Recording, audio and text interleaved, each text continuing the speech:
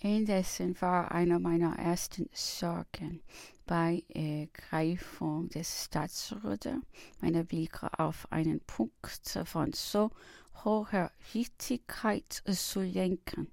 Ich setzte Kommissionen nieder, ließ den Gegenstand in meiner Gegenwart erörtern, machte mich auf, genaueste mit den örtlichen Verhaltenissen bekannt und täte den Ausbruch, die Erhöhung des Darms in aller Eil und mit aller Kraft vorzunehmen, sodann die beiden Enden desselben mit genauten Festungswerken zu versehen sogleich, aber die Einrichtung so zu treffen, dass im Mittelpunkt eine provisorische betriebliche Batterie angelegt wird.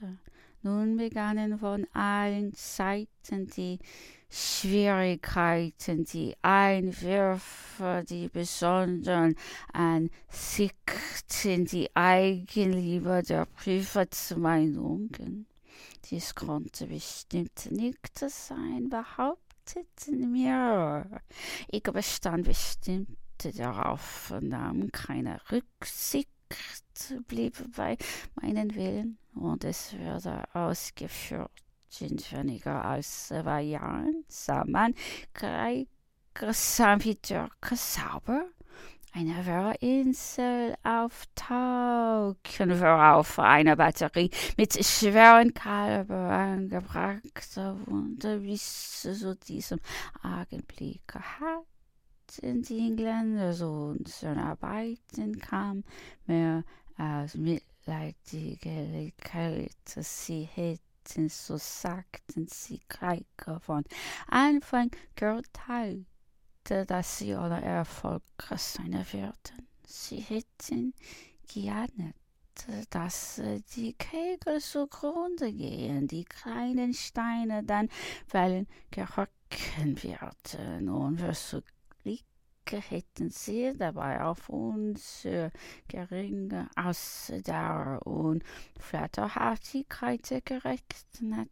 Hier erhielt nun die Sache eine ganz andere Gestalt, auch machten sie Anstalt, uns dabei stören zu wollen. Aber sie kamen so spät.